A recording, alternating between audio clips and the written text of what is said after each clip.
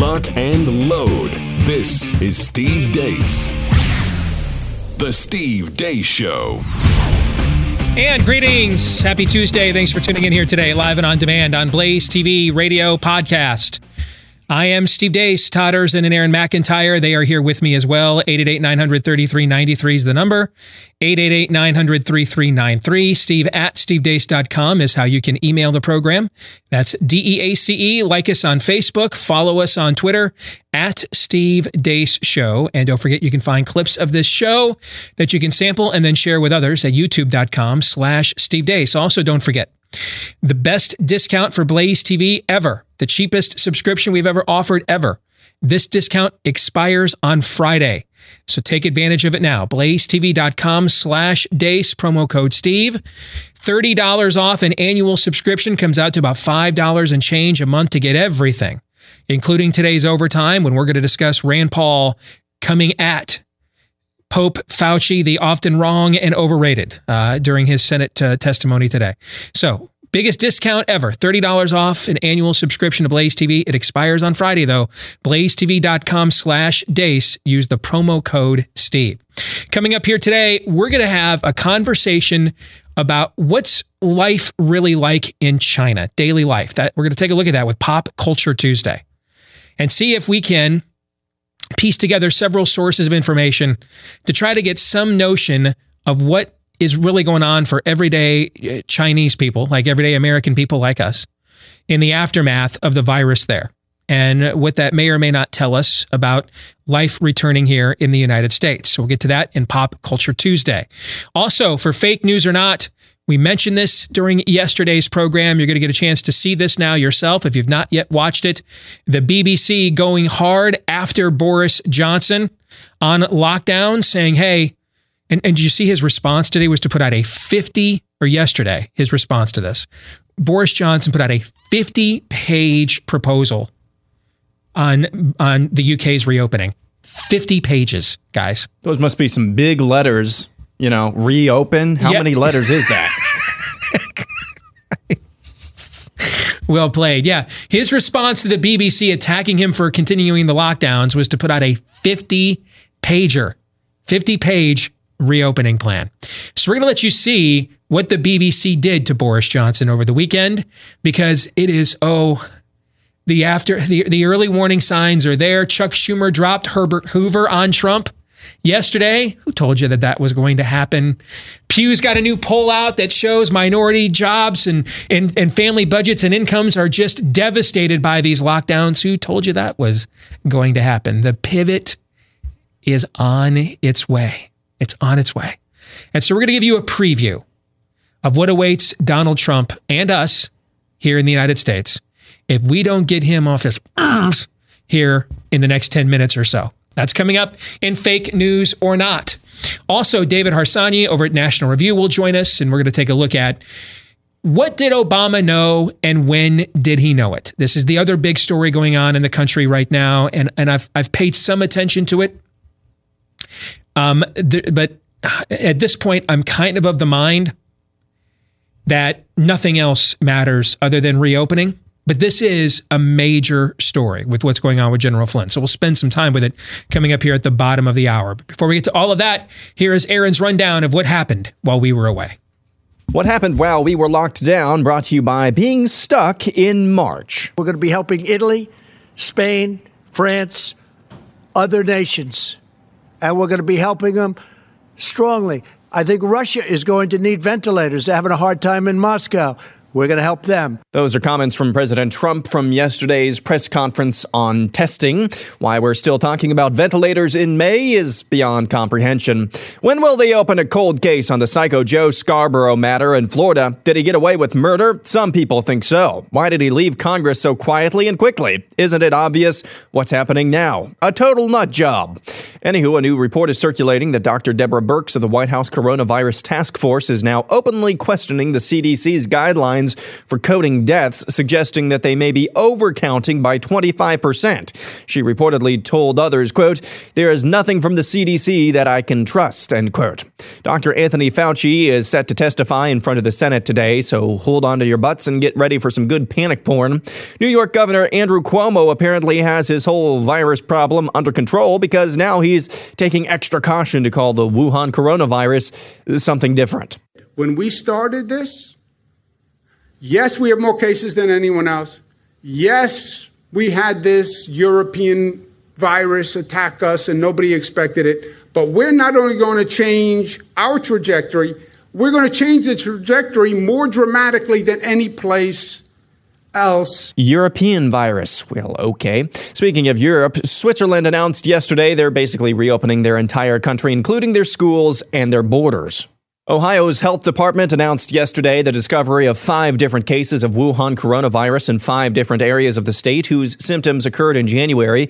The results came from an antibody test in the state and means that the date of infection was probably sometime in early January or late December at the very latest. Remember when Liberty University reopened its campus and they were, of course, pilloried by the media and its own students for being reckless? Well, the school year is over, and according to Jerry Falwell Jr., despite 2 surprise inspections by the Virginia State Health Department during the last couple of months, there have been exactly 0 Wuhan coronavirus cases on campus. Twitter has announced it's going to start censoring information related to COVID-19. The company said in a statement, quote, "People don't want us to play the role of deciding for them what's true and what's not true, but they do want people to play a much stronger role in providing context." Pennsylvania Governor Tom Wolf yesterday threatened to withhold aid to counties in his state who are reopening before he says they can. To those politicians who decide to cave into this coronavirus, they need to understand the consequences of their cowardly act. The funding we have put aside to help with fighting this crisis will go to the folks who are doing their part.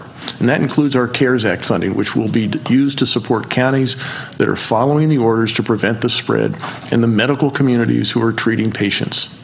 However, other discretionary funding won't go to counties that put us all at risk by operating illegally.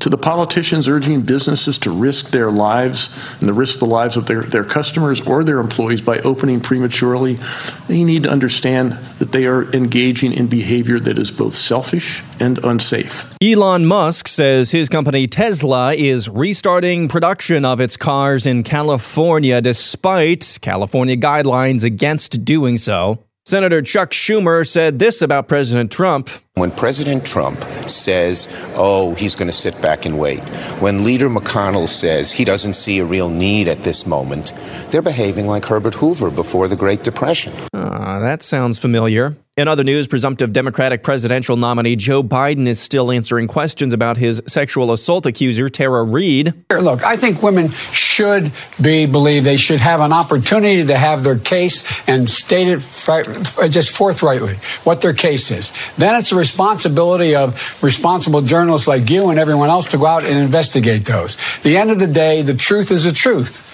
That's what should prevail. And the truth is, this never happened. Attorneys representing 3 female high school track athletes in their effort to bar biological males from competing against them filed a motion this weekend calling for the presiding judge to recuse himself after he forbid the attorneys from referring to the transgender athletes at issue as males. And finally, what happens when you believe everything the media tells you about coronavirus? The last thing you want is people to have the freedom to make their own choices and then experience the consequences of their choices. I think free will is a little bit of a sin. I don't think we should have it in the first place. Like, you wouldn't give a razor blade to a 3-year-old because it wouldn't be in their best interest. So you shouldn't give freedom to people either. All these Americans that want their freedoms are just ungrateful. I say if you don't like how things are going and you just want your freedom, then why don't you move to a free country like North Korea or Venezuela, you freaking heathens? And that's what happened while we were away. Aaron's montage brought to you by Brickhouse Nutrition. So unless you plan on self-isolating forever, you're going to need to be around other people again. One of the best ways to avoid getting sick is with a healthy immune system year-round, which is why you should be taking a look at Field of Greens from Brickhouse Nutrition, because one scoop of Field of Greens is a full serving of real USDA-certified organic fruits and vegetables, which boosts energy and supports a healthy immune system. If you don't eat healthy and you're out of shape, your risk is higher. It's as simple as that. Plus, a diet rich in fruits and vegetables can reduce risks of heart disease, hypertension, stroke, even cancer. Plus, Field of Greens is prebiotic, probiotic, and a great source of vitamins, fibers, and other nutrients. So if you want to save 15% off of your first order right now, you just mix it into any water-based drink, stir it, and you're good to go. All right. Field of Greens. Go to brickhousesteve.com and use the promo code Steve. brickhousesteve.com. Again, that is brickhousesteve.com. And when you use the promo code Steve, you're going to save 15% off your first order. And then if you decide to subscribe to it, they'll give you 10% off every month too. So 15% off your first order, 10% every month if you decide to subscribe at brickhousesteve.com, promo code Steve. All right, let's get to what's going on in the montage. And why are we talking about? I'm just going to go down as many of these in order as I possibly can, because I think today's everything deserves being touched on. So I'm just going to rapid fire as much of this as I can, then I'll let you guys talk. All right. Why are we talking about ventilators? It's May 12th, man. I mean, we're getting into McFly territory with Trump now. Is this, hello, McFly, is this on? I don't. And if you want to know, because I'm getting some of you that are staunch advocates of the president, and that's okay. Well, the governors really lead on this. That's not true. They lead the process, but they don't lead on the principle. And I'm going to skip a little bit down Aaron's rundown to connect some dots here. Why do you need Donald Trump kicking the tires and lighting the fires right now when it comes to reopening the country and using the power of the bully pulpit? Ask all those Trump voters that switched from Obama to Donald Trump in the state of Pennsylvania and won him that state as the first Republican to win that state since 1988.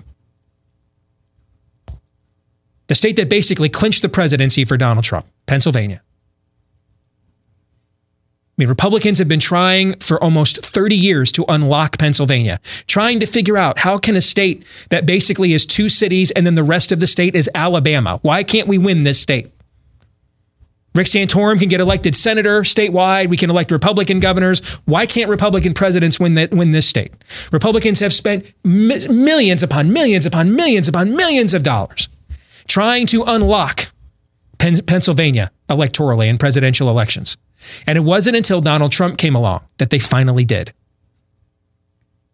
So go ask all those people, if you're one of those folks right now that's mad at me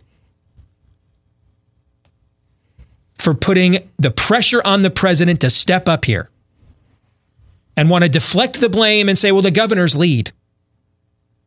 Go talk. Well, you can't. They won't let you in because they're quarantined. But if you could reach them, go talk to some of those Pennsylvania voters that delivered that state for Donald Trump in 2016, because a bunch of them are not all emailing, but it seems like they all are right now.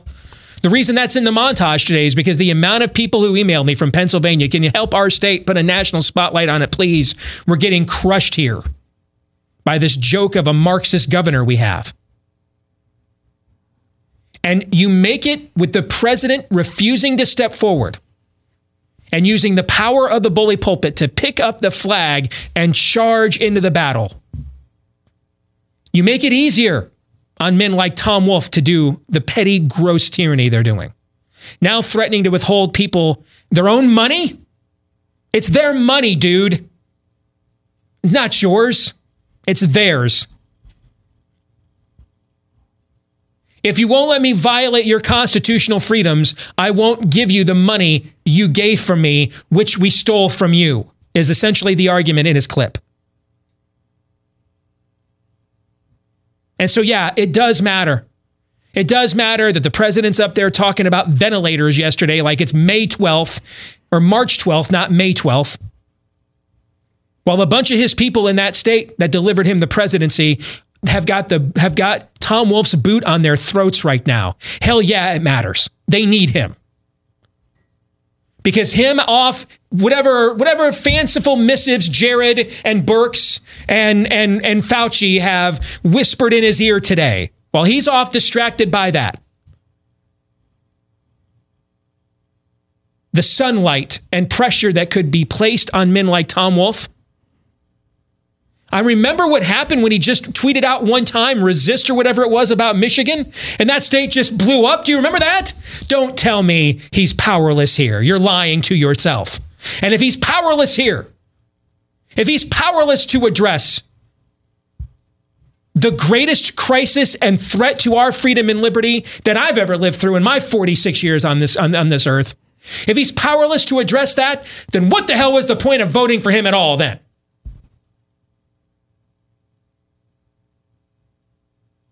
At this point, Anthony Fauci threatens to do to his presidency what Russian collusion, Bob Mueller, Chuck Schumer, whatever the hell their names are, Adam Schiff, CNN, name it, couldn't do.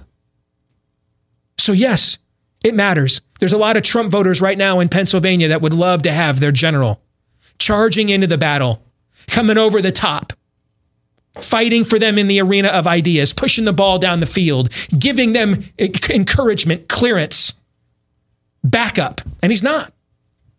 So it matters.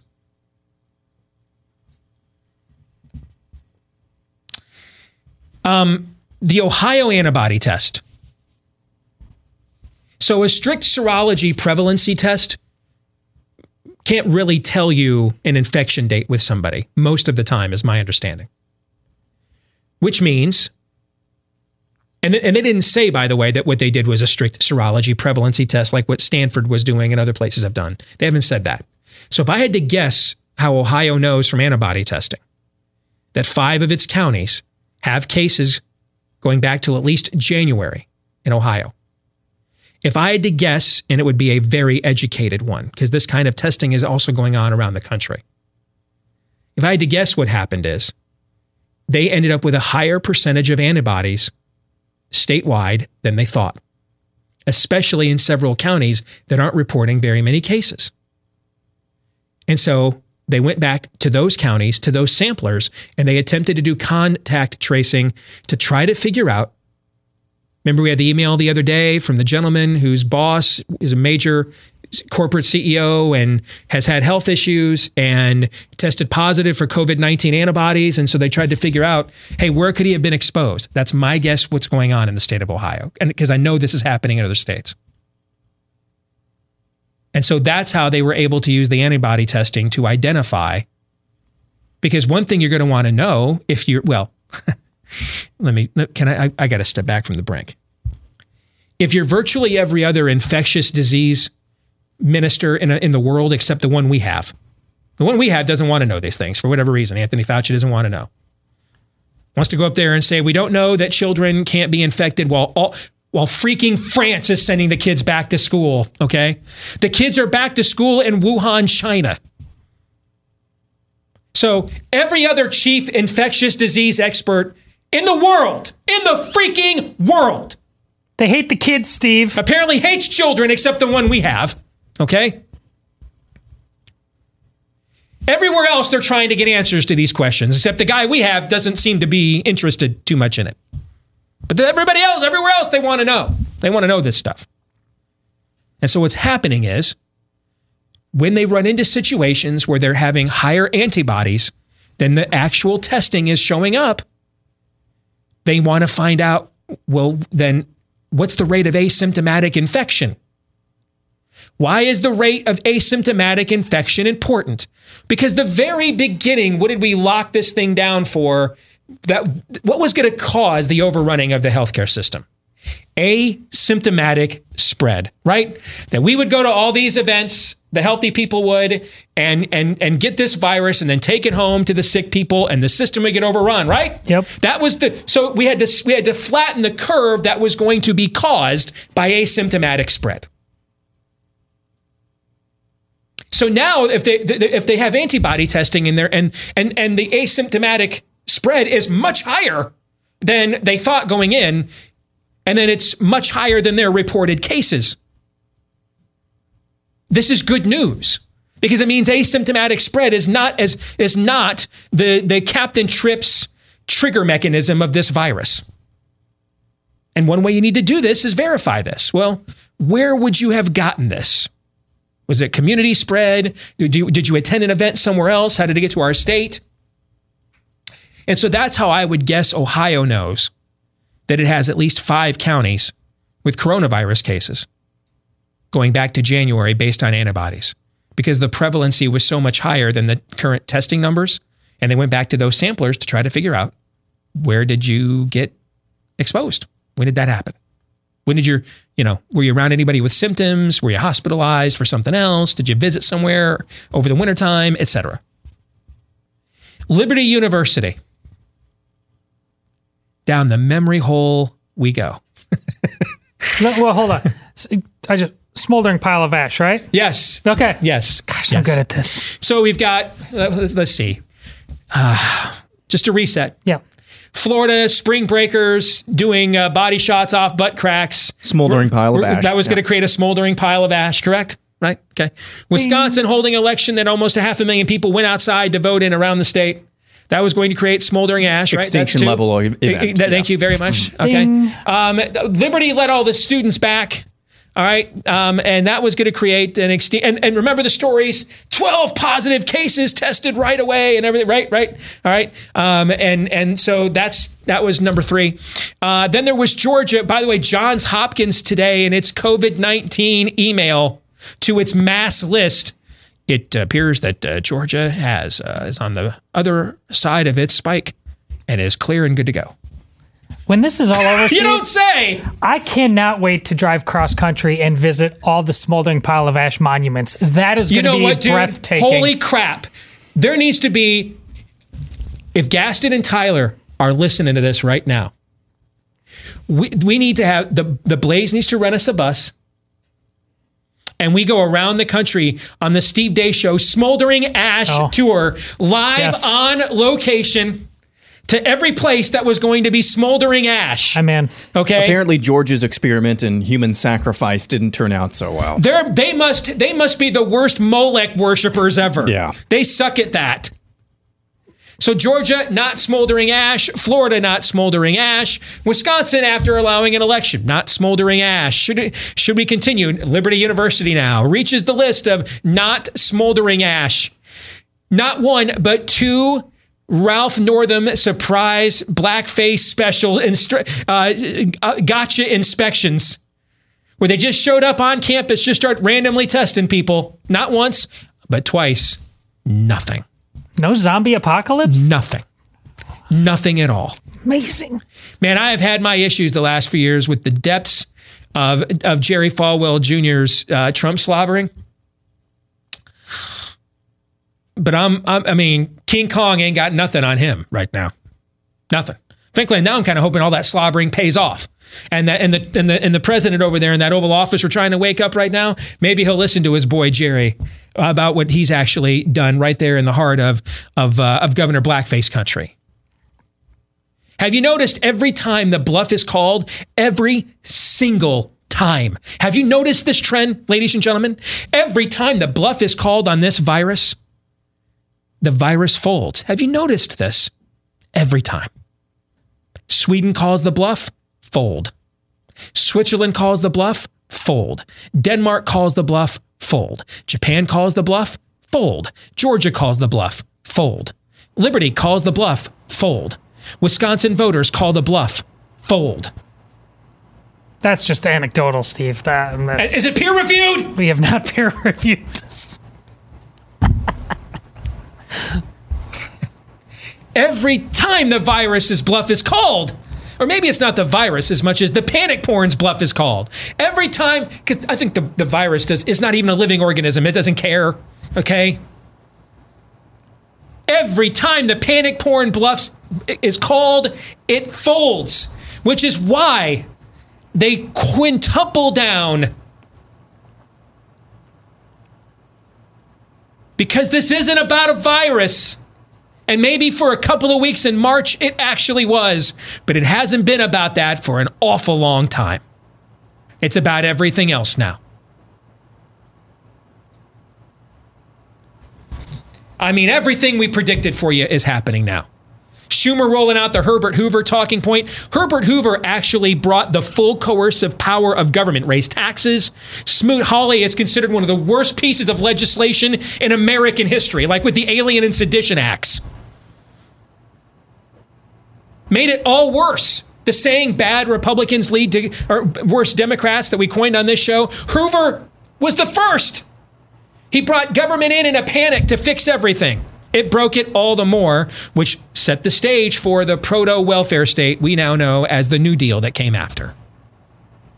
Smoot-Hawley was his lockdown panic move.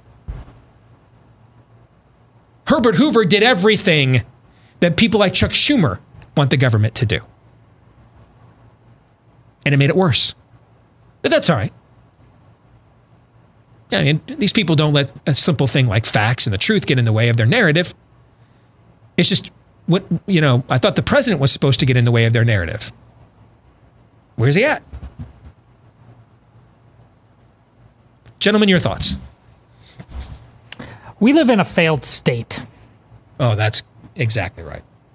That's at every turn, the White House, Congress, science, journalism. There's no there everywhere.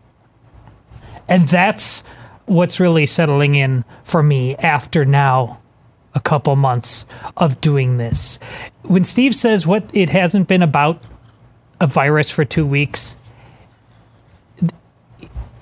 he's absolutely right. It's about you.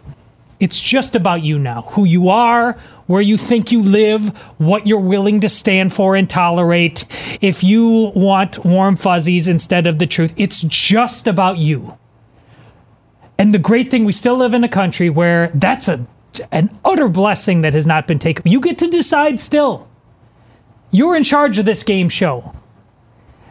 And if you choose to go the way that the founders promised you would never work, whatever fate you have to accept, when you look your children in the eye and they ask you, Mommy and Daddy, why? Don't you dare blame anybody but yourself. You're doing this. Yeah, walking around the mall last night with my wife just because we wanted to and haven't been able to actually do anything really in public for months now, but they did allow the malls to reopen, and walking by an open store and then walking by 5 more that were closed and dark and nobody there. I mean, it was surreal. I mean, you're walking around waiting for a zombie to pop out behind a mannequin, or behind the little water fountain, or behind the massage chairs. That's what it seemed like. But that mall, empty, depressing, that's basically a picture of what most of America has bought into, I would say, or at least a sizable vocal portion of America has become, or allowed themselves to become, or has just been revealed over the last 2 months. Empty, hollow, running around like we're about to enter a zombie apocalypse, listening to the latest panic porn from Dr. Fauci. There's no there, is what I'm trying to say. At least with too many people, too many of our countrymen. I made this remark, I think, 2 weeks ago, that if we lived in a non-failed state, if you will, if we lived in a functioning, healthy society, 15 days to slow the spread, maybe we would have gone there. But after the 15 days, it's back to work. Get busy living or get busy dying. That's what would have happened in a healthy, functioning society. Here we are, coming up on 2.5 months later, at least, if not more. 2.5 months of the beginning of the panic porn, 2 months of the lockdowns, and we're still debating. We're still having some of the same debates. We're still talking about this. I was wishing that we could have gotten back to talking about the transgender lawsuits out of Connecticut. That would have been nice. Those seem like luxuries now, but we're still waiting to get under release, and it would have happened faster. But it's happening at least. But it's because, as Todd said, we live in a failed state. Part of that failed state is the so-called deep state, and we will discuss that next.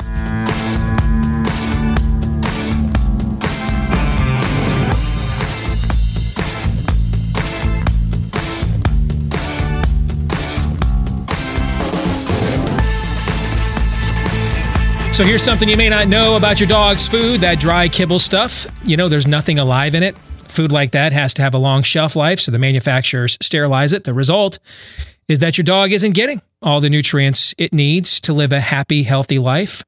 And that's why Rough Greens was developed, a premium dog food supplement. It's not a dog food. It's a powder that you sprinkle on your dog's food that apparently tastes really good because our dog Cap absolutely loves it. And it contains a massive amount of vitamins, minerals, digestive enzymes, probiotics, even omega oils and antioxidants. These are the things that improve digestion, support healthy skin and coat, give your dog that youthful energy, improve mobility, joint health, etc. And again, best of all, apparently it tastes great, because my dog loves it. So if you want to take the Rough Greens 14-day Jumpstart Challenge today for your pet, it's just $14.95. You can see the difference in your dog in 14 days or less right now for $14.95 when you go to roughgreens.com/blaze. That's RUFF for roughgreens.com/blaze. That's roughgreens.com/blaze. Well, a lot of the people that have been utilizing and foisting upon you the panic porn when it comes to coronavirus that we have spent the past couple of months on this show pushing back on with maximum prejudice, I'm sure it's a mere coincidence. I'm sure that it is.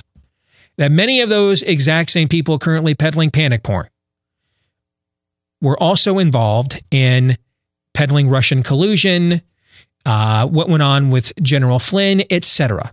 Somebody who's been writing a lot about this is our old friend David Harsanyi, now with National Review, and he's back with us here on The Blaze, on the Steve Deace Show. David, it's good to see you again, brother. How are you? I'm well. Thanks for having me.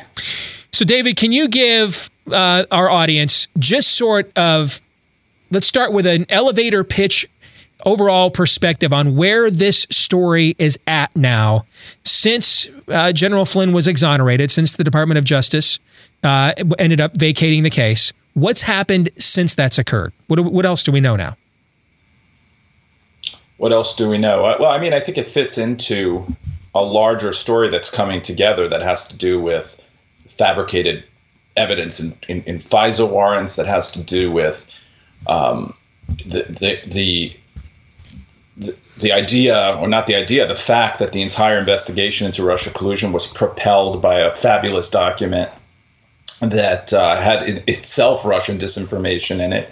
And I think that when you view it all as, holistically, you see that, you understand better why, they had to railroad Flynn to keep this investigation going. So, I mean, I think I see it in that way. Of course, there's also the reaction to it from the left and from Russia collusion truthers, which is to say, he's guilty anyway. It doesn't really matter what the administration says. But I don't think it's going to be that easy anymore moving forward.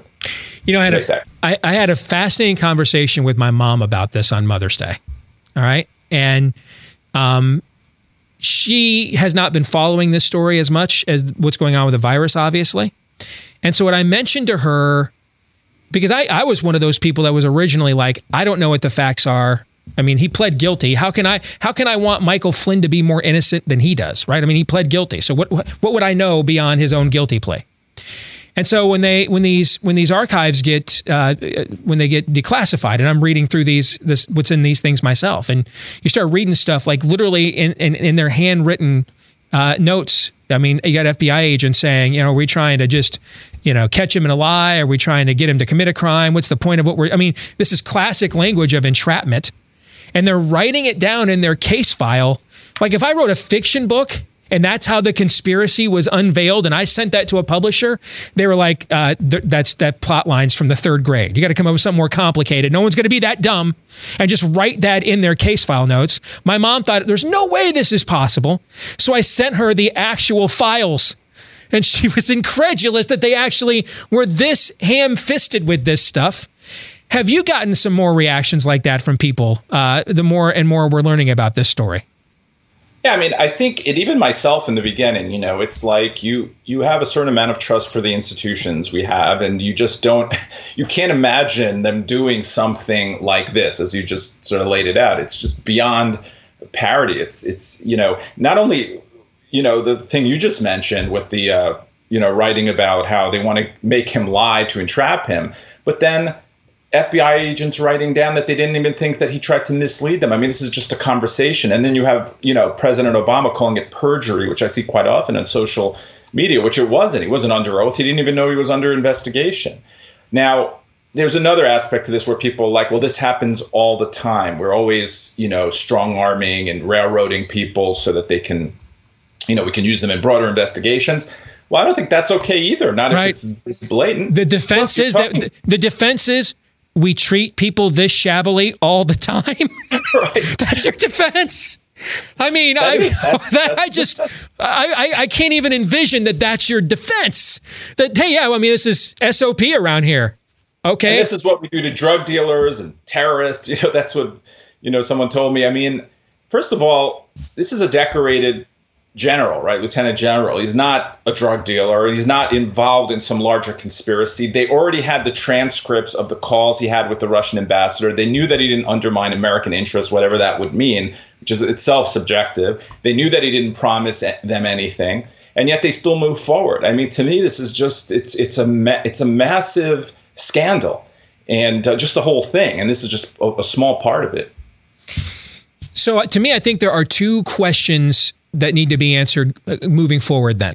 Number one, is there any way possible, trying to be as fair as we possibly can, because we're also living in a time, I know this seems like it was 27 years ago now, but it was only in January and February that we watched Democrat presidential debates where they made Barack Obama look like he was with the John Birch Society. Okay. I mean, they couldn't trash his legacy enough. I mean, he hadn't gone far enough. I mean, he was like, he might have changed his name to Zell Miller. All right. When you watch those Democratic debates, right? So with all that being said, is there any way possible that this all went down without him knowing it as the president of the United States at the time? No, I mean, I don't want to go down the road of, the Russian collusion people, and just because I don't like President Obama, assume the worst. But he was obviously, privy to some of what was going on. Though it'd be nice if someone with access to President Obama would actually ask him a question about this. We also have Joe Biden, who did win those debates in the end, who claims to be the heir of the Obama administration's legacy, who was also probably privy to this stuff. So that would be a good question to ask him as well. I'm not holding my breath on that either. But again, I'm not saying that President Obama did something criminal, but clearly he knew about this. But other people have. They abused their power clearly in many different areas. This is there's already a lot more evidence that there was wrongdoing in the Obama administration than there was evidence to start an investigation into the Trump campaign. And but the media, of course, is not very curious about this. Instead, they're like, what crime did President Obama commit? I mean, it's not that simple to explain, obviously, but there was, I think, criminality.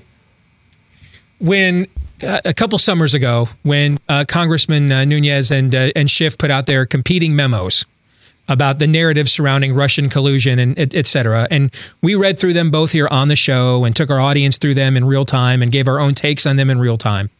And the part of Congressman Nunes' memo that gave me, that I was the most troubled by at the time, David, as someone who did not, until really the last piece of evidence was in, buy into right away, immediately, that this was just a conspiracy to get Trump. I needed to see more facts than just, a partisan talking point. And the part of Nunes' memo a couple of years ago that really bothered me was that he said the FBI had suspected, I think it was Mr. Papadopoulos was who they suspected of being a Russian agent in the Nunes memo, and that they were monitoring his interactions with the Trump campaign. And what I said to my audience at the time was, did they tell the Trump campaign this? Because if you did, and the Trump campaign didn't take it seriously, that would lead to one, obviously troubling conclusion, right? But if you never did, that would lead to another troubling conclusion. And it appears here that at no point in time was the Trump campaign, from the FBI or anybody else, given any form of a benefit of the doubt. that everything was treated with the best you can say if you don't buy into this was a soft coup conspiracy. The best I think you can come up with if you piece this together is that just this was all operated under the utmost suspicion and sinister narrative the entire time when they were reading through these events and trying to piece them together. What are your thoughts on that? Well, we know that the Papadopoulos, hard name to say, that the warrants to look into his actions, they had already, even in those warrants, the FBI noted that they withheld contradicting evidence. So, let me put it this way. FISA courts basically perfunctorily give you what you want if you're the FBI, like 98% of the time or more. But yet the FBI constantly had to fabricate or evidence or leave out evidence to try to get these warrants, which tells me something's wrong with the case to begin with. But I remember when the Nunes memo came out and there was this huge reaction from the press, attacking him. Now, listen, I'm not saying he's a perfect congressman in every way, but I remember writing a column saying maybe we should just look into this before we simply dismiss that this can happen. And I remember getting a lot of blowback for that. Not that I was, I was still unsure about what had gone on, and I still leaned towards believing the FBI. But clearly, he was onto something, and Schiff has been lying the whole time. I mean, Adam Schiff has been lying about everything. In his memos, in his press conferences, 2 years ago, he said he had empirical evidence of collusion, yet he has not provided that. But yet we can continue moving forward. At least half the world or half of America moves forward as if nothing happened. And now, the Brian Stelters of the world and others say, why are you even talking about this in the middle of coronavirus after they spent 4 years of hysterical coverage over it? It's just amazing to me. Well, that's the segue to the other big question. I got about 2 minutes here. Is anybody going to be held accountable for this, just beyond a public outing? What is the accountability mechanism? Because you mentioned Congressman Schiff and lying. It appears that either he has yet, there's only two options that I can piece together here. Either he has yet to produce evidence that he never did through not one but two different impeachment tribunals, both the Russian collusion narrative and the Ukrainian one. So either he's yet to come forward with evidence that he never did at the time when it would have benefited him, or he was not just lying about this, but knew that he was lying about this. He was literally, to use an Old Testament term here, he was literally out there bearing false witness, knowing the exact opposite was the case. So is anybody going to be held accountable for this whatsoever? No, I mean, not politicians, because, they answer to the electorate, and he's probably in a super safe district in Hollywood or wherever he's from. So I don't think politicians will be, and I'm skeptical that anyone will be. I mean, you have a media that, I'll just take CNN, for instance, that ran a bunch of stories, big scoops. They were huge stories that helped, mold the narrative, that helped, convince people that the Russians had stolen this election from us. And yet they were completely wrong. Some of them were just conspiracy theories, and they have never, not a journalist has paid a price for that I know of. They've never explained why it happened or how it happened, or how these sources got everything so wrong. So there's no one's going to pay there. And I don't think in the end, especially if Biden wins the election, that anyone's going to pay. But I just don't see anyone actually paying a price for this, other than an outing, which is important. Even in Attorney General Barr's DOJ, you don't see them coming forward with anything. I mean, I should say that perhaps some people who acted some poorly in the past might be fired. That could happen, but I don't think it's going to be any of the major players. No. Well, do you disagree? No, I don't. That's one of the reasons I also don't get. I can't let myself get so fixated on stories like this, because I have no confidence that even after the truth comes out, anything will happen. And then I feel like all we just did was, sound fury signifying nothing. You know what I'm saying? I mean, in the end, yeah. I was never offended by the locker up chance. I just didn't think we were going to actually do it. Okay. And so that's my frustration. I'm fine with, you get a cell and you get a cell and you get a cell. I'm totally fine with it. I don't. But just because Nixon didn't go to jail didn't mean that the story was important, right?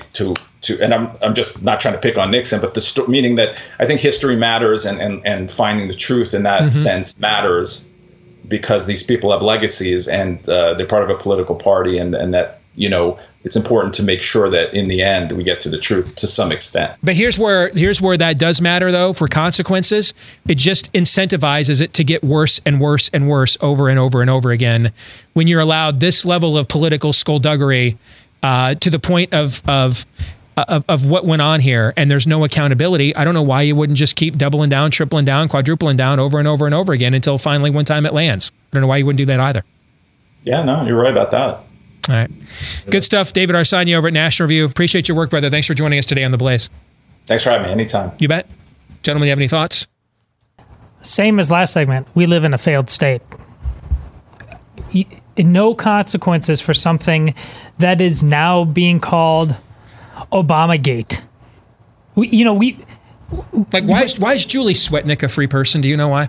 Any number of Republicans are constantly guilty of, they're guilty of a lot of stuff, but along the things Steve's talked about, ultimately getting nowhere, just words. But, we're supposed to go to jail. We're racist all the time. We have binders full of women. We are constantly under indictment. We know these people are criminals and nothing will happen. That's a failed state.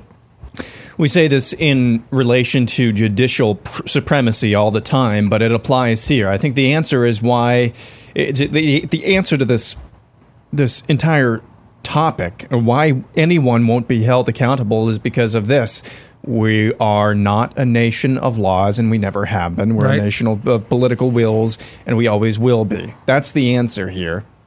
These people never get held accountable because we lack the political will to actually make that happen. It's really, whether it's because we want the clicks, we want to get our jollies off on owning the libs. I mean, I don't need to say this. This is a huge freaking deal. At least it should be. Yeah. Yes. And for whatever reason, we've covered this, or certain outlets have covered this for years. And yet there's still not going to be any accountability other than people having their pants pulled down and then, what's next on Ow My Balls tonight, basically.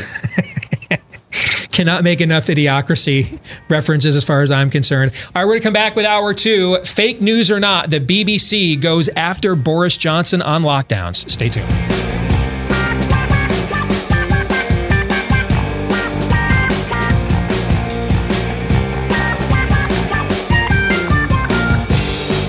All right, back with hour 2, live and on demand on Blaze TV, radio, and podcast. Steve Deace here with Aaron McIntyre and Todd Erzin and all of you. 888-933-93 is the number. Steve at stevedeace.com is the email address. That's DEACE. Like us on Facebook.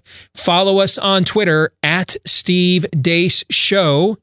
And you can also get samples of this show at youtube.com/Steve Deace. If you're a podcast subscriber, thank you. If you haven't yet done so, please, though, leave us a 5-star review, because the more of those we get, the more it helps the show to grow, and we would be very, very appreciative. It just takes a couple minutes of your time, and more of us have more free time right now than we've had in quite a long time. So now's the time to take advantage of that. Thank you to all of you that have left us one of those 5-star reviews already. Let's please keep those coming. All right, coming up at the bottom of this hour, Pop Culture Tuesday is going to look at what is pop culture life like in China right now. It's the second largest pop culture market in the world, next to these United States. So what is daily life like there? What's available to them? What is not? And we're going to take a look at that and see what it may or may not tell us about what's is going to happen or about to happen or not happening here in the United States. Before we get to all of that, though, fake news or not, brought to you by Keeps. Kyle and Josh were both losing their hair. No shock, since the dreaded male pattern baldness gene ran in each of their families. But the way they dealt with their hair loss could not have been more different. Kyle kept putting off getting a hair loss treatment, losing more hair by the day, while Josh went to Keeps to learn how to keep his hair, because Keeps offers the generic versions of the only 2 FDA-approved hair loss products. Therefore, they're the real deal, and the generic versions Josh had saved him a fortune as well. And all it took was a quick online consultation. He answered a few questions, snapped a few pics of his hair, and then a doctor evaluated everything and recommended the right FDA-approved hair loss treatment for Josh. Then it was shipped discreetly to his door, which meant Keeps allowed him to keep his hair without ever having to leave his couch. And right now, you can get half off your first order if you want to do the same. Half off your first order right now. That's right, half off. When you go to keeps.com/grow, that's keeps.com/grow. So yesterday, I thought we had a tipping point moment, and still do. Yesterday was the day that the lockdown narratives collapsed all over the world, really. So many stories kind of converged at once to do so.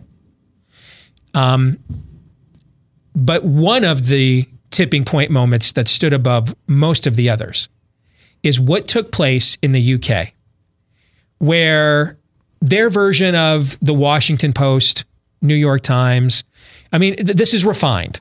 This isn't, it's not Joy Reid, Don Lemon. This is the BBC, all right?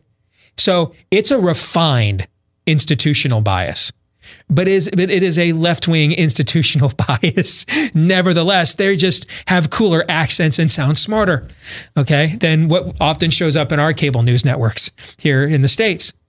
And they went hard after the conservative Prime Minister Boris Johnson, who, you have to understand, conservative in the UK right now means you're Mitt Romney for Brexit. That's what it means, okay? But by the BBC standards, Boris Johnson is certainly the conservative in that binary choice. And they went hard after him, calling BS on the lockdowns in the UK. We're going to look at 5 clips from this documentary and discuss them for fake news or not. Are these legitimate criticisms? And are they the preview of a pivot that will soon start haunting Donald Trump here in the US if he doesn't get off his rear end? Watch clip 1. We are being guided by the science. We'll be guided by the science at all times. We followed the science throughout this, building on that science.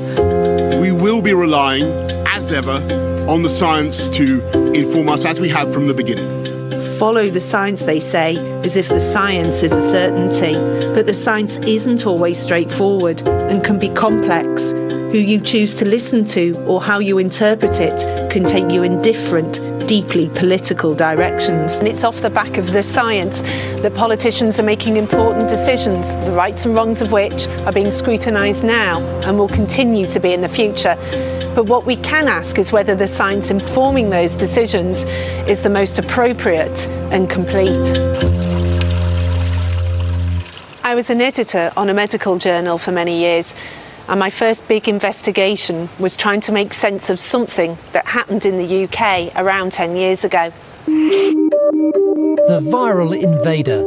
H1N1 swine flu is spreading faster than many thought possible. On that occasion, the models put together to try to predict how the outbreak would unfold had said up to 65,000 people could die of swine flu. But in the event, there were 500 deaths. So with COVID-19, as so much was being invested in the work of some of the same people at Imperial College London, it made me wonder how they'd worked out that up to 500,000 people in the UK could die. So there's the setup, pointing out Imperial College's, shall we say, spotty record with its previous pandemic model for H1N1. They bring out an absolutely gorgeous health correspondent to instantly get your attention.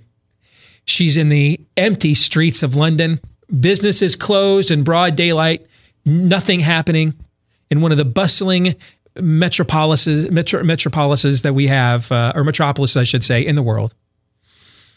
And this is how they set the scene. The audio you're hearing, we're following the science, that's all Boris Johnson talking. That's his voice. Most of the clips. Most of the clips are, yeah. So, your thoughts on the setup here, gentlemen? Hey,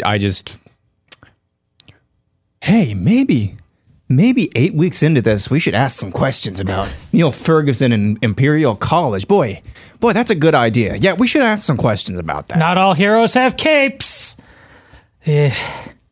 The packaging, it's good when it's Boris Johnson's voice specific, and then afterwards when it's talking about the models then, the models now. But right in the middle of that, it's just a conversation, and it's like, science requires interpretation, and you shouldn't just use this magic word. It's called science and just believe it because they didn't use this word. The experts have spoken. Don't believe that.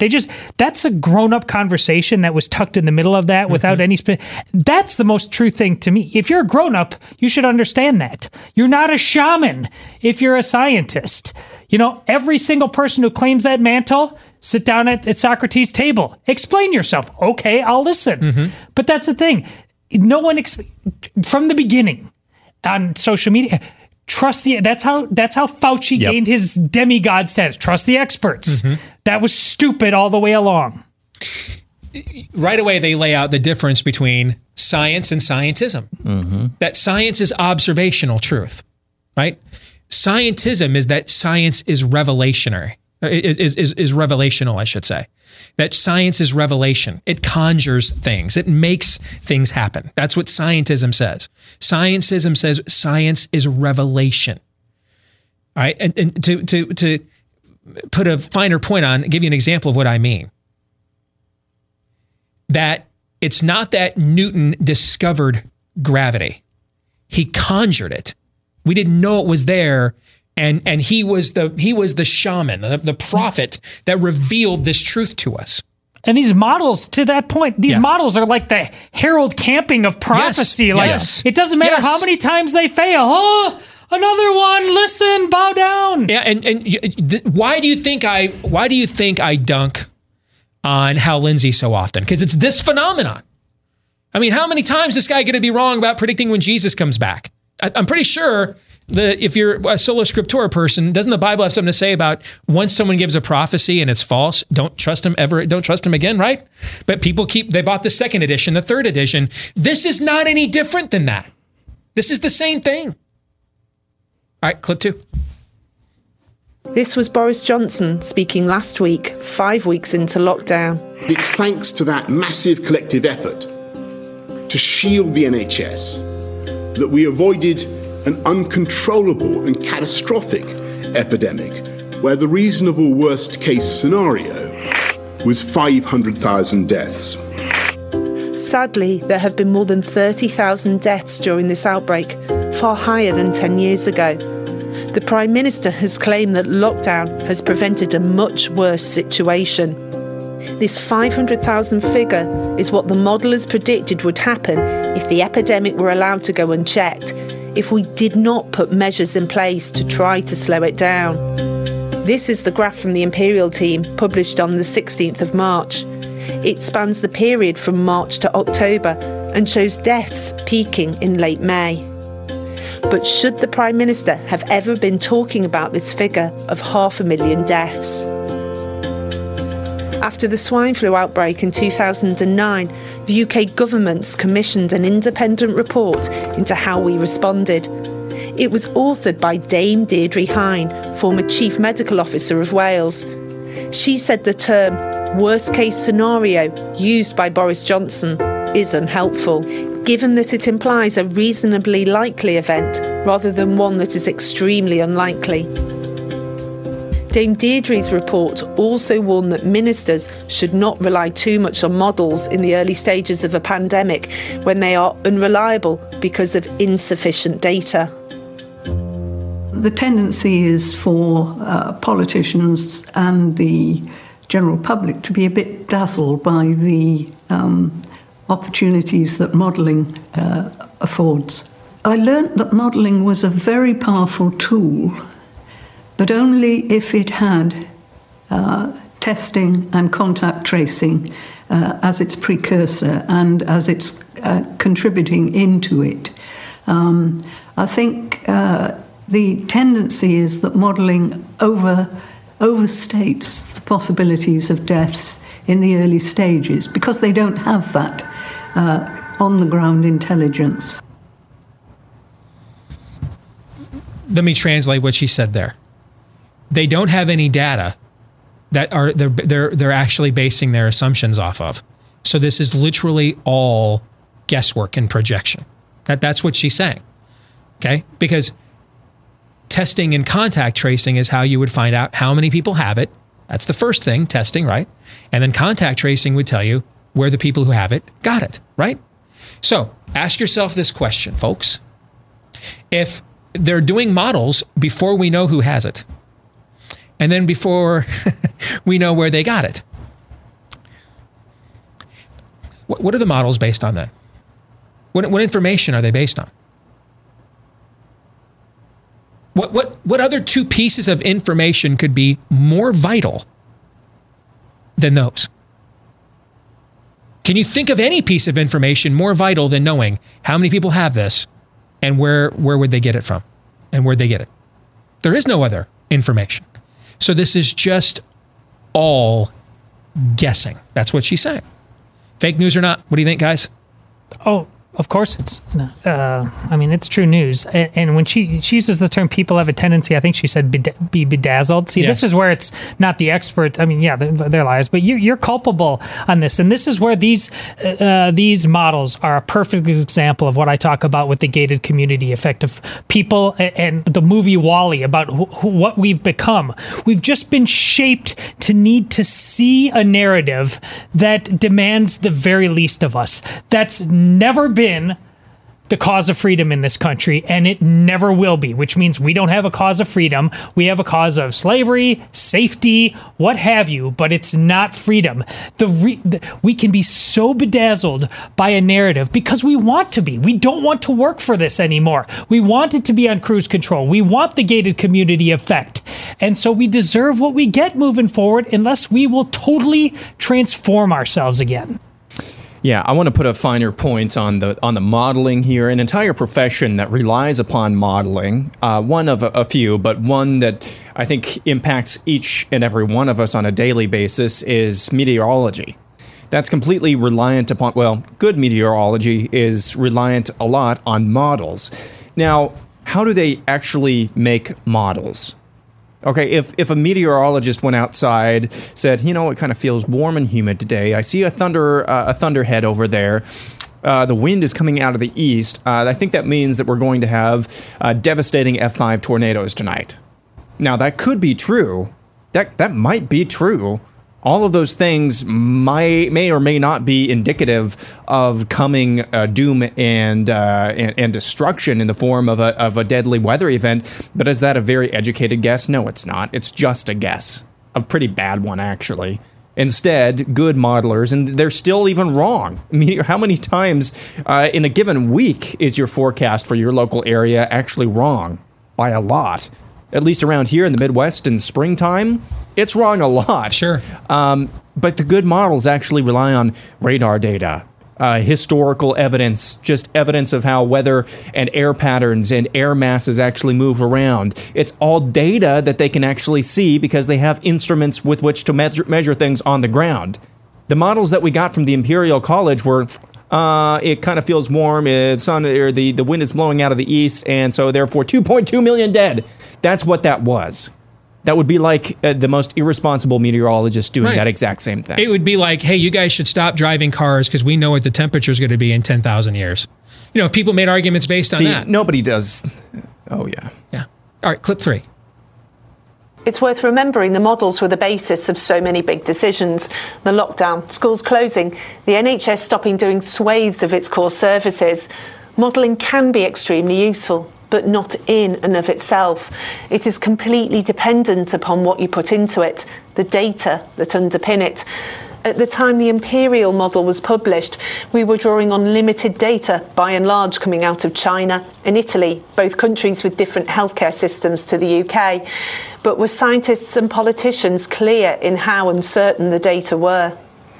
So I think when you give single figures, and particularly when it's like 510,000 when it was first released, then that gives this notion of precision. It makes it sound like it's a correct answer. I think it's actually beholden on people who are using results from such estimates. Politicians who are using those results should also emphasise the uncertainty.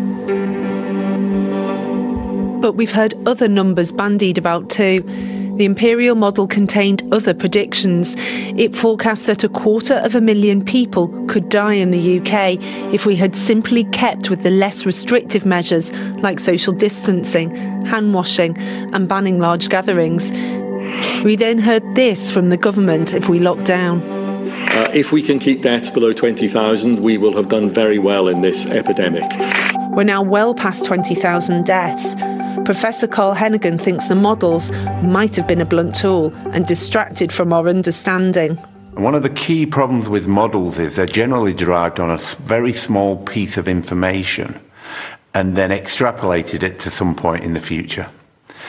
And if you did it differently, instead of deriving with a bit of information, you updated them regularly as new information emerged, you would start to see an incredibly different picture about what they predict. We would have seen the emerging problem in nursing home, in the elderly, and redirected where we go to.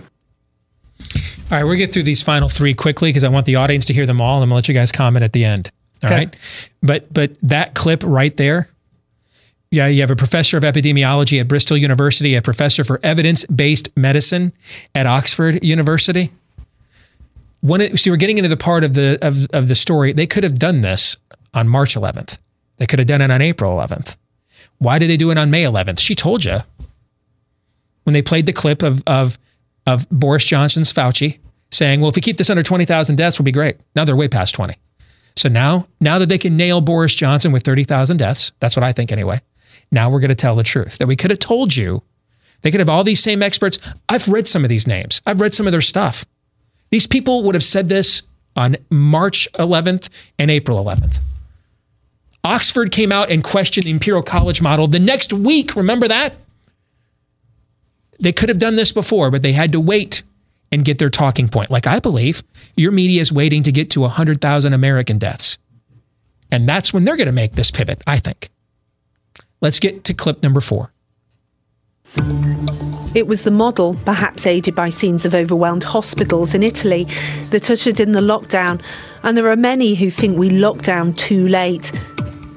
But there are also those, including some who advise the government, who question whether we really fully considered the impact of locking down rather than being less severe in our approach, like Sweden has been.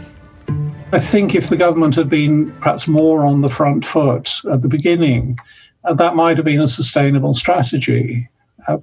As it was, I think they got rather blown off course by the pressure from social media, from mainstream media as well, with the question about why are we not doing what everybody else is doing. And I think there were genuine questions about the strategies that were adopted by some of our European neighbours, which never really got properly debated because of the overwhelming noise from the social media channels.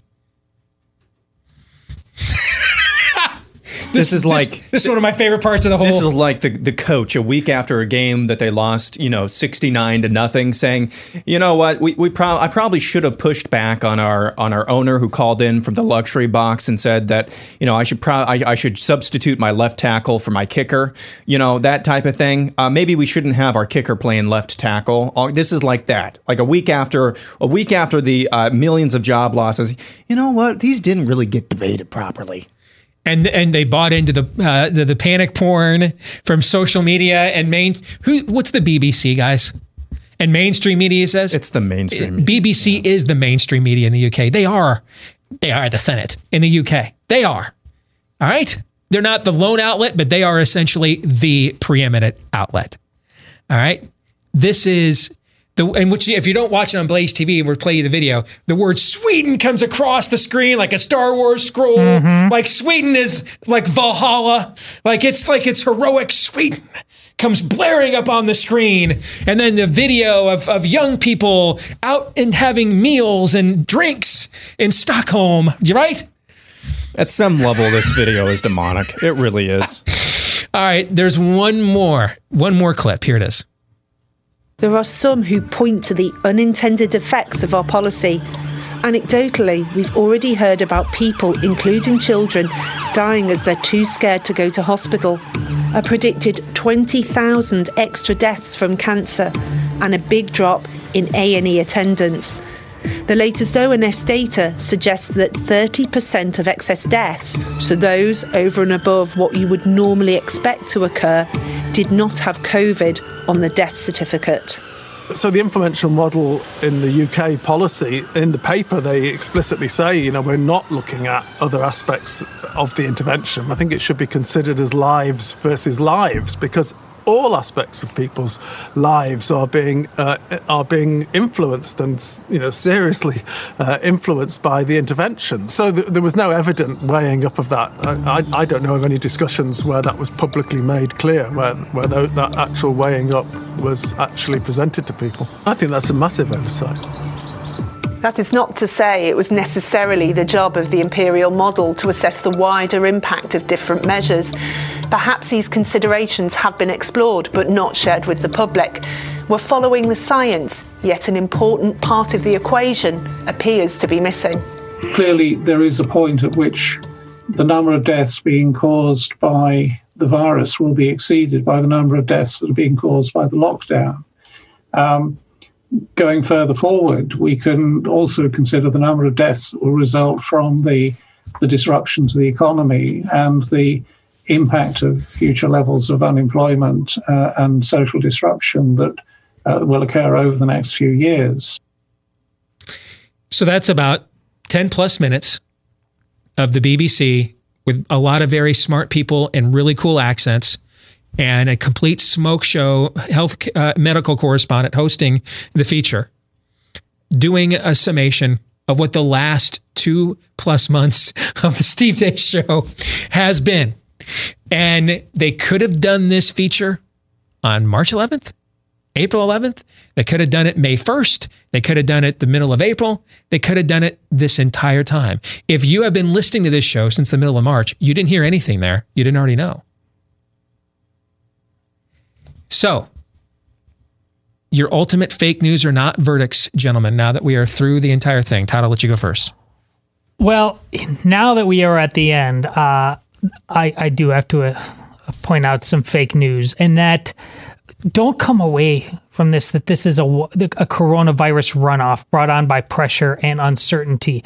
Because I love within this, the way they use language when they're not talking about specific coronavirus things, just the words they say, the framing, it's the crap we're drunk on all the time. And I love the guy in the gray sweater, he used a very important word, and one I love. He used the word what we're supposed to be beholden to. So that higher order thinking, the pursuit of truth for truth's sake and not an agenda. If we did that all the time, we wouldn't. Brexit in their own country, for example, what were they beholden to then? If they were, they wouldn't. If they were really beholden to the truth, the country would have spoken and they would have moved on. But look, they were beholden to something different. What they were high on their own supply and their agendas. Look at transgenderism. The guy's like, did we weigh the evidence? And that one guy says, we often take a very tiny sliver of something and turn it into something much bigger. That's transgenderism. That's what we do all the time. The reality that some people have problems, we turn it. Well, there's no such thing as gender. The language, the manipulation of philosophy and science and things like this. I mean, coronavirus is just the latest victim of the fact that our idols are this huge and shiny and we love them. I don't like the taste of this chocolate bunny. I just want to go on the record with that. Yeah. Go ahead, Aaron. This is now the third time that I've watched this. This is straight up demonic. It really is. It really is. This, what you've seen for the last 2 weeks. Wow, boy, did we actually do the right thing? Let's try some self-awareness. That is, I mean, here's what's going to happen next. Self-awareness, what is it? Yeah, it's fake news because they could have, like you just said, they could have been asking this 2 weeks ago. Here's what's going to happen. And this is just going to happen like that, like a Thanos snap. You're going to wake up some morning. Joe Scarborough and Mika are going to be talking a lot about, the unintended consequences of the lockdowns. 30 million unemployed. They're going to be sounding a hell of a lot like this show. Uh-huh. For the last 2 months. And then you'll get home from work and Jake Tapper, with his nice, patented, furrowed brow, will be looking into depths of despair. Has America gone too far? Were we following the science after all? That's going to happen before you can say Fauci. The mainstream media is going to sound a lot like this show for the last 2 months. That's going to happen. Almost everything from a public policy or perception. Remember that guy, I can't even remember his name now, that we warned you about a month and a half ago. We're just going to continue to tank the stock markets because this guy wants to buy himself a hotel. The investor guy. And a story 2 weeks later, this guy bought up a bunch of shares in Marriott, was it? Yes. Or was Marriott or Hilton, one of the two. Hilton. Yeah, it was actually Hilton. And then we had the clip of Senator Schumer. March 21st, earliest example I could tell of you bringing up Trump being turned into Hoover because of all this. And lo and behold, this morning, Chuck Schumer, well, this reminds me of when Hoover preceded the Great Depression. That's going to happen very, very quickly. You're just going to wake up one morning, and that's what it's going to sound like. And every single side, just like everybody has been playing both sides, we need more testing. Oh, we have more testing. There's more kits. Well, that means, or there's more positives. Well, that means we have to continue to lock things down. The both sides of every issue has been played by the left, by the powers that be, who want to take hold of this virus like the leches they are and use it for their own gain. The same people who are going to do that and been playing both sides are going to pin every side of this issue on Trump and every side of this issue on those who have any assent to have ever supported him on anything. Mark my words. 100% agree. 100% agree. They reached their magic number way past what the Johnson government said was going to be a victory. And once they did that, then they turned the tables. And the same thing's going to happen to your guy when they get to 100,000 deaths if he doesn't get off his arse and get back to MAGAing. All right? Pop Culture Tuesday. What is life like in China? What do the Chinese people have access to and don't? We're going to do our best to find that out when we come back. Stay tuned.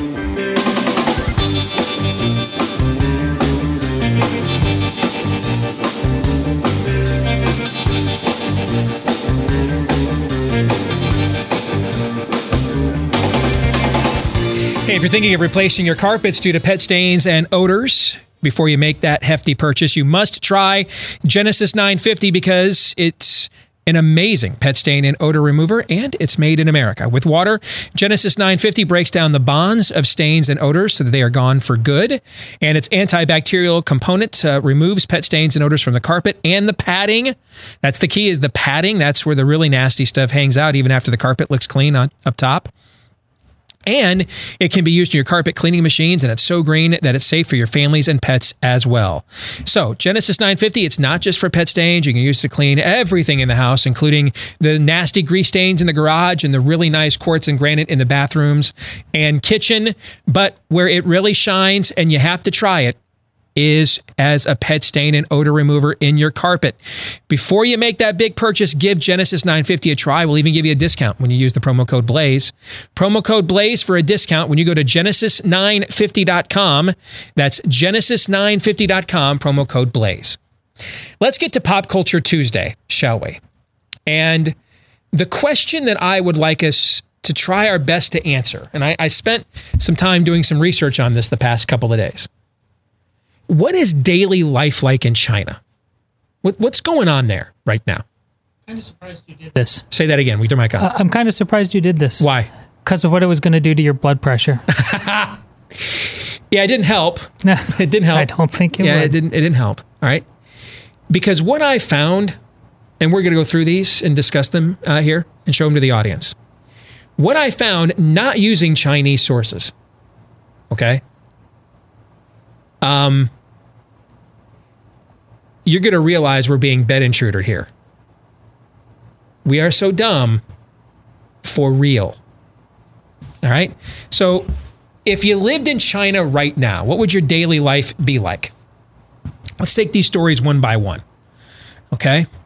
Variety is reporting that on Friday night, China's top administrative body, I believe it's called the State Council or State Commission or something is what it's called. They have ordered all movie theaters in the country to be reopened. And indoor exhibitions, conferences, things of that nature, also reopened in China. Well, it's the Italian virus from what I'm told. So there's nothing to worry there. Nothing to worry about. Yeah, you're right. Okay. I found this. This was the best read that I found. At Fortune magazine had this. It's a series of anecdotes. 7 people, 3 of them are Americans, I believe. Did you guys read these? No. Okay. 3 of them are Americans that are working in China right now. And so they're talking to individual people, 3 of them Americans, about what their daily life is like. And one of the things that comes out here is that several Chinese cities, including the capital, Beijing, never did a lockdown. That they were just going to work and out to eat with masks. But a buddy of mine whose father, actually, I'll tell you who told me this. Daniel told me this. His dad has been doing work in Asia for decades. Travels to Japan and China all the time. And he says, Daniel Horowitz's dad says that they wear masks and stuff in public all the time because they're just dealing with outbreaks, and it's just part and parcel with their daily lives. So it's not something that's a major deal to them to be in Beijing or Wuhan or any of these cities, or Japan for that matter, and just see all kinds of scores of people any time of the day, year round, wearing masks just because they have to deal with so many outbreaks and stuff all the time. So they don't stop their life and economies and no livelihoods. No.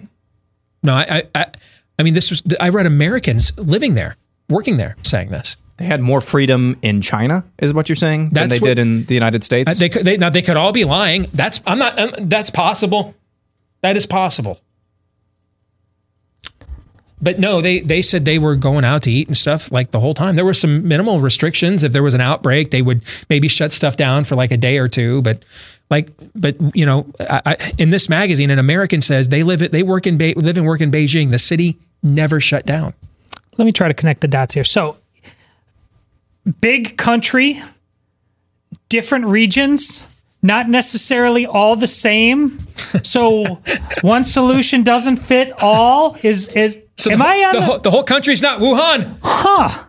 The whole country's not Wuhan. Wow, that's radical. This whole country is New York City, apparently. Yeah. The smoldering pile of ash known as Wisconsin would like to call in and disagree with you, Todd. I mean, I would think Beijing, like I didn't buy like the propaganda of Xi going to Wuhan a few months ago. Remember that? Without his mask? These are communists. That could all be staged. But when an American says to an American publication, I live and work in the capital of China. I mean, you would think if there was any place that they were going to be like under the cover of darkness, hide out.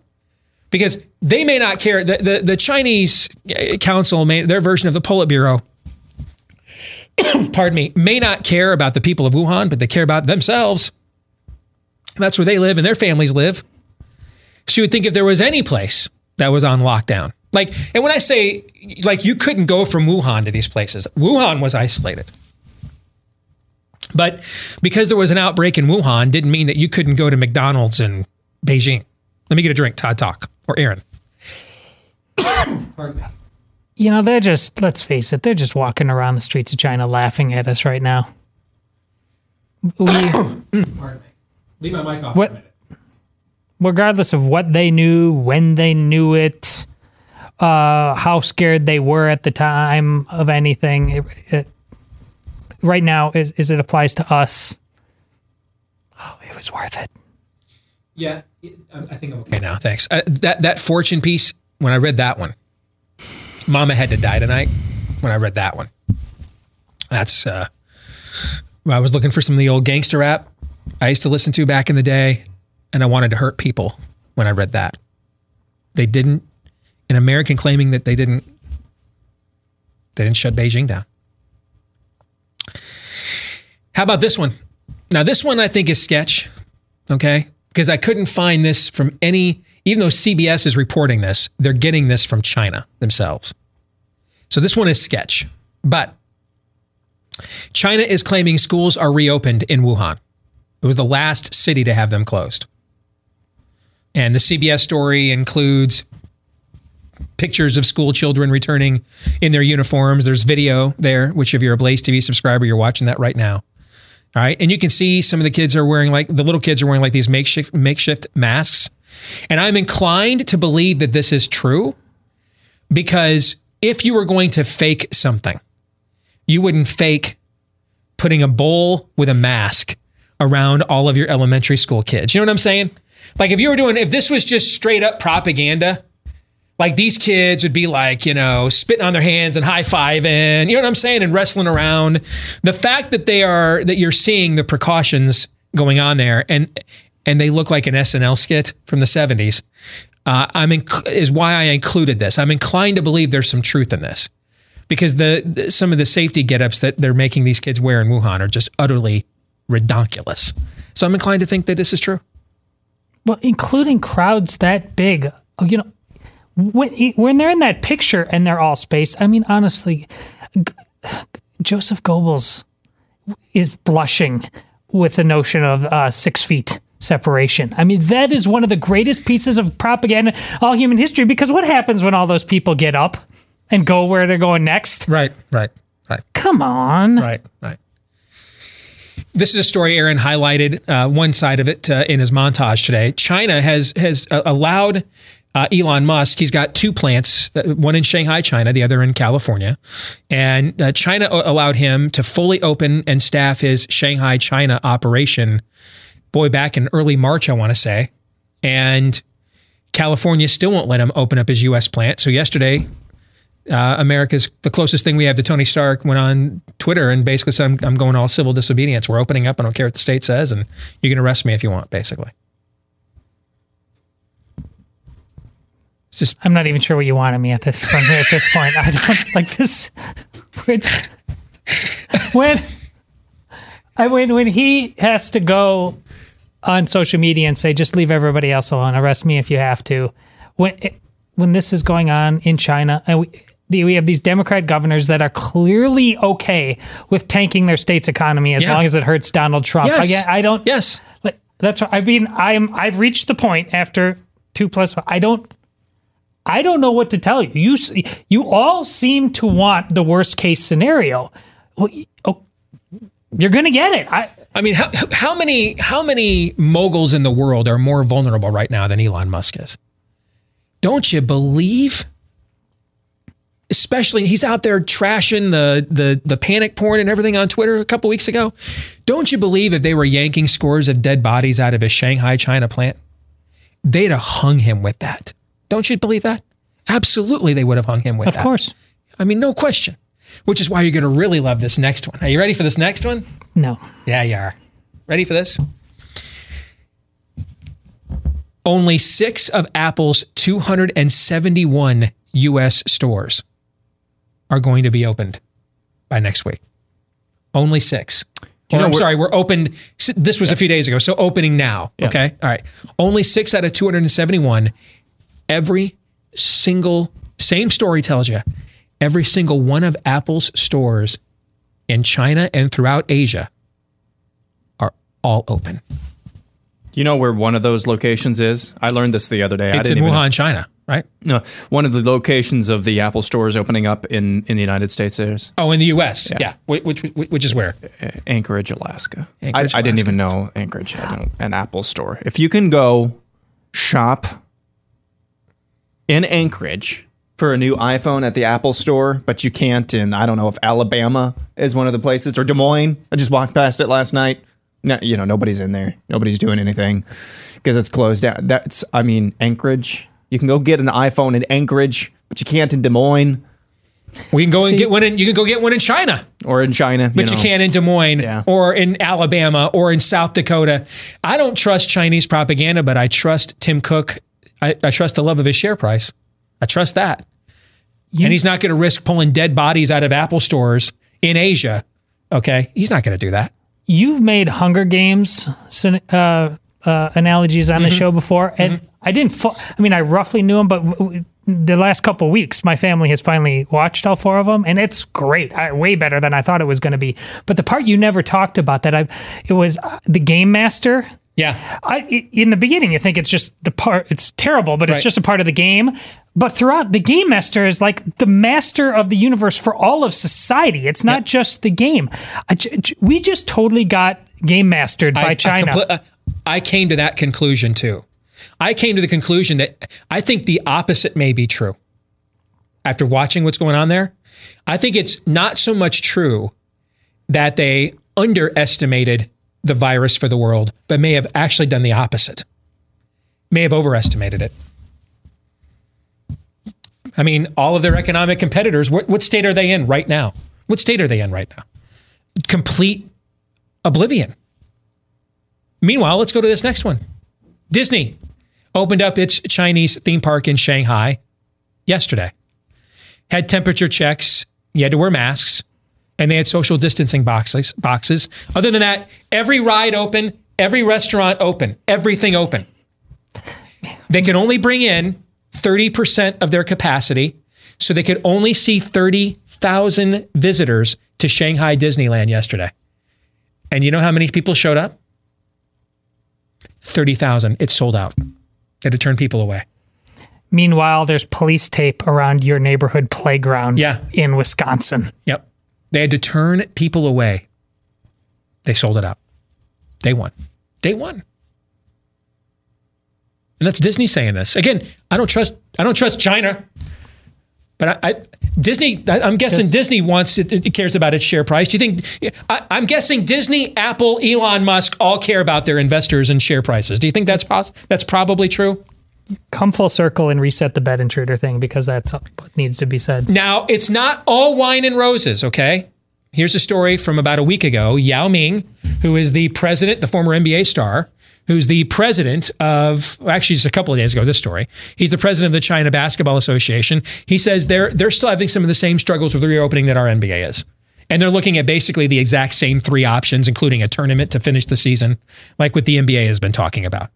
So it does appear when it comes to mass indoor sporting events, China is still very hesitant about giving the green light to that. But everything else indoors and anything outdoors, it appears China is saying, go get them. We're just going to phase people back in rather than just let an entire throng of people all show up. But it kind of looks a lot like Sweden from what I found.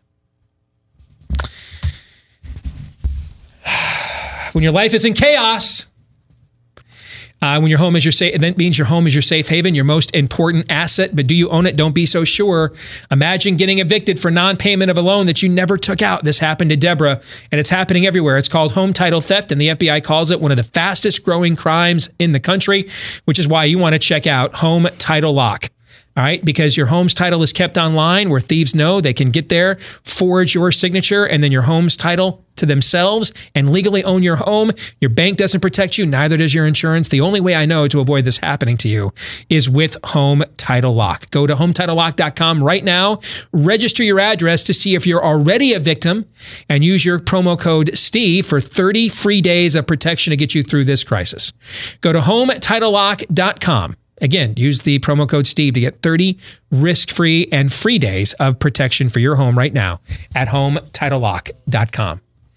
Back to what I said a minute ago, gentlemen, do you think it is possible that the propaganda is the opposite of what we believe? That they didn't undersell the virus? Do you think it's possible they oversold it? Why? Because their people are going back to Disney while we are doing chalk lines at playgrounds. But I mean, motivationally, why did they oversell it? In order to create a panic. Oh, yeah, okay. I just wanted to be... a panic and get their economic and socioeconomic competitors to ankle grab, basically. It's buy them some, they're coming out of a trade war. They're coming out of, what happened in Hong Kong. Buy yourself some time. That's why I wanted to be... It's beyond possible. It's likely. Yeah, I was not anticipating this, just so you know. I thought I was going to get really bad news. That's why I'm like, well, maybe. No, I got worse news, actually, that life there is better than I thought it was hoping it was going to be. All right. We're going to stick around and do some overtime for our Blaze TV subscribers. For the rest of you, we'll see you tomorrow. Enjoy that warm fuzzy in your quarantine. John 3:17.